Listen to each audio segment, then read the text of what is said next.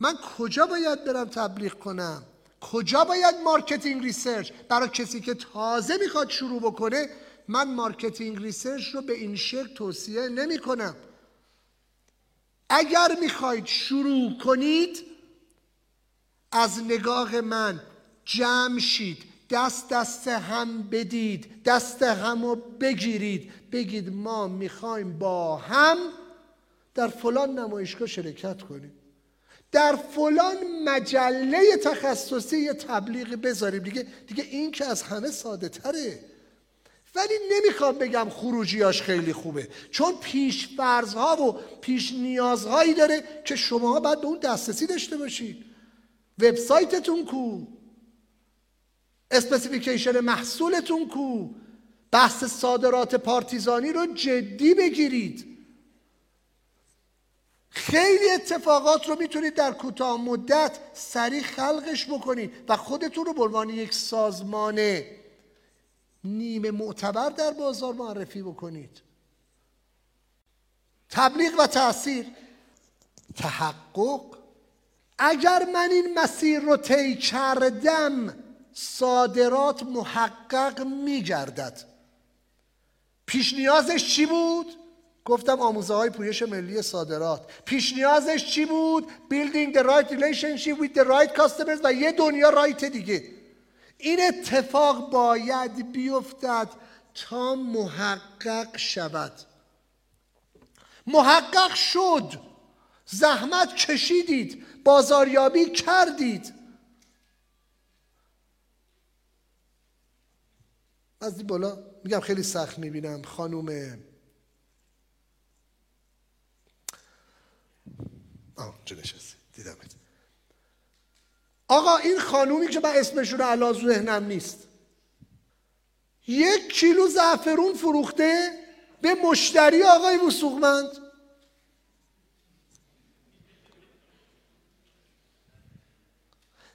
دمش گرم.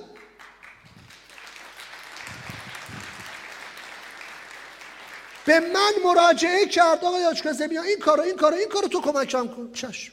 2 جلسه هم بنده مشاوره رایگان. هی میگم رایگان برای اینکه من مشاوره پولی متنفرم. کسی که دانش خودش رو برای ارزآوری در مقابل پول در اختیار بذاره نه دانش داره نه هیچ.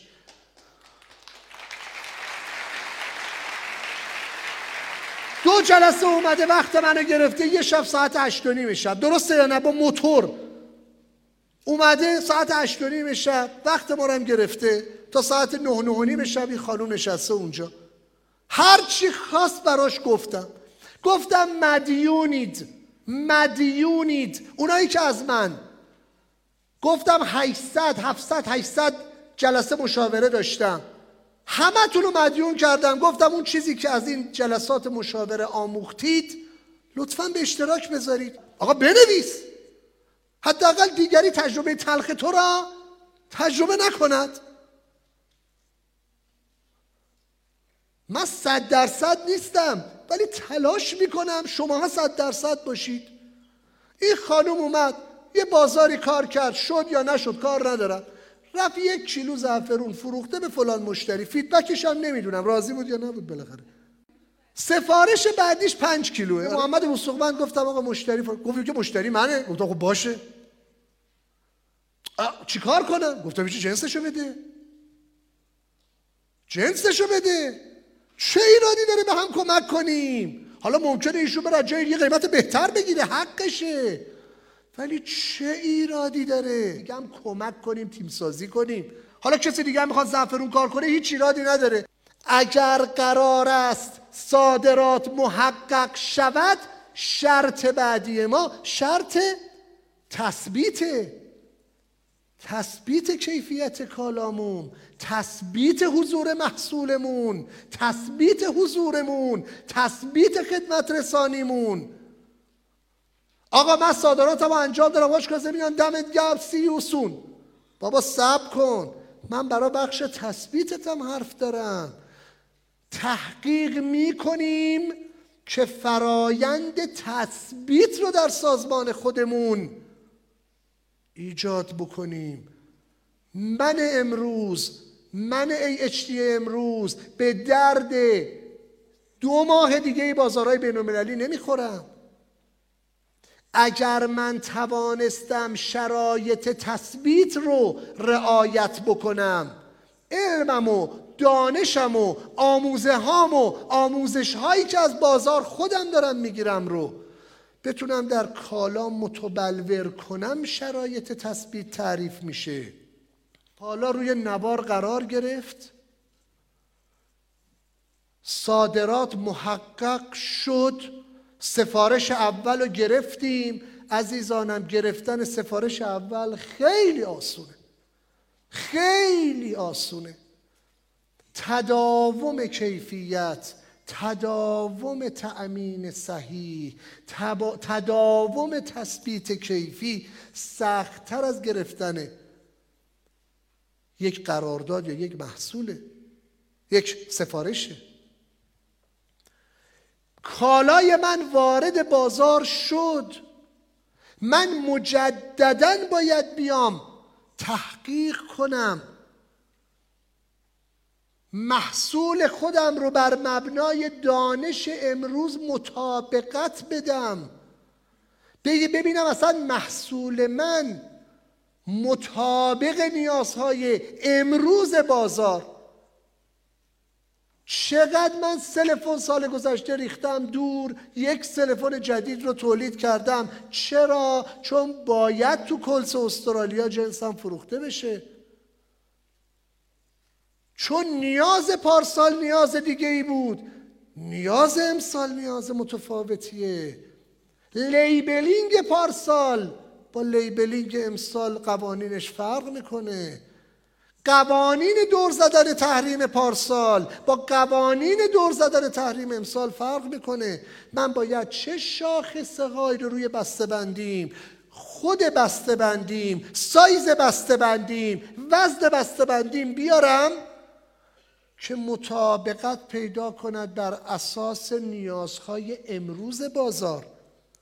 پس اگر محصول من وارد بازار صادراتی شد، روی نوار قرار گرفت، برای تداومش شرایط تثبیت رو باید ببینم که در گام‌های بعدی خواهم گفت، و برای تداوم حضورش باید تحقیق و توسعه، باید شرایط تطبیق رو ببینم که اگر بخش تحقیق و توسعه یک سازمان صادراتی تطبیق رو به درستی رقم بزنه، اون زمان هستش که من یا نیاز به تصحیح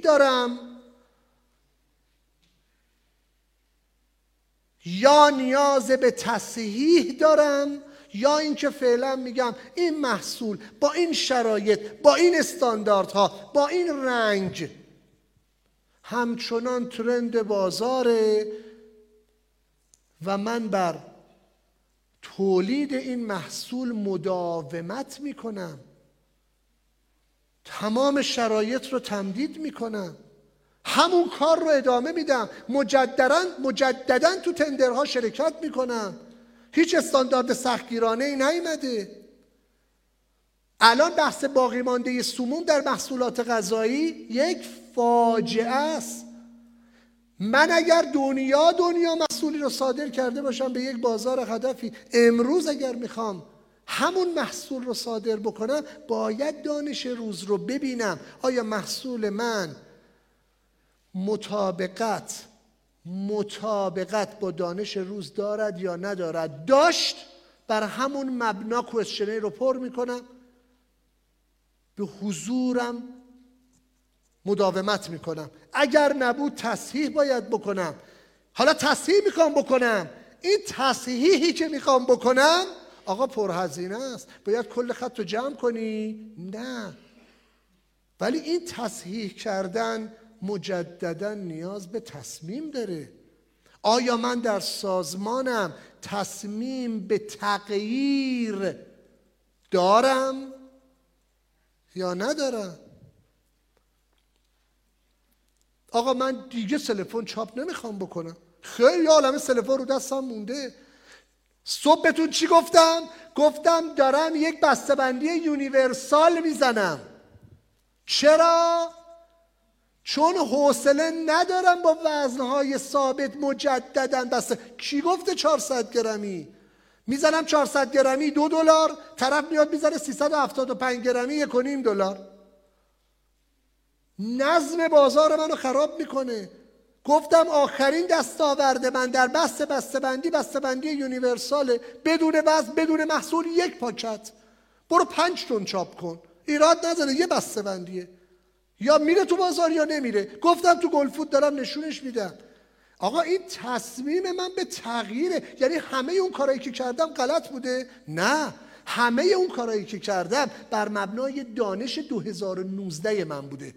من تصمیم گرفتم به تغییر. پس حالا باید دانشش رو بیاموزم، باید نحوه فروشش رو به تیم خودم آموزش بدهم و این چرخه همواره ادامه دارد. ما کجای این بازی هستیم؟ من مدعی صادرات کجای این بازیم؟ همچنان در تصمیم موندم پویش ملی صادرات با افاضات عالمانه و محققانه آقای محمد امین حاج‌کاظمیان عشق به صادرات رو در من متبلور کرد، ولی من هنوز تصمیم نگرفتم. کی من میتونم بیزینس پلن بنویسم؟ وقتی ببینم کجای این بازی هستم. تعلیم، تعلم، تحقیق، تحلیل، تحول، تدوین، ترسیم، تبلیغ، تأثیر، تحقق، تثبیت، تحقیق و تطبیق، تمدید و تصحیح و مجدداً تصمیم به تغییر و شروع این منظومه. من کجای این بازی هستم؟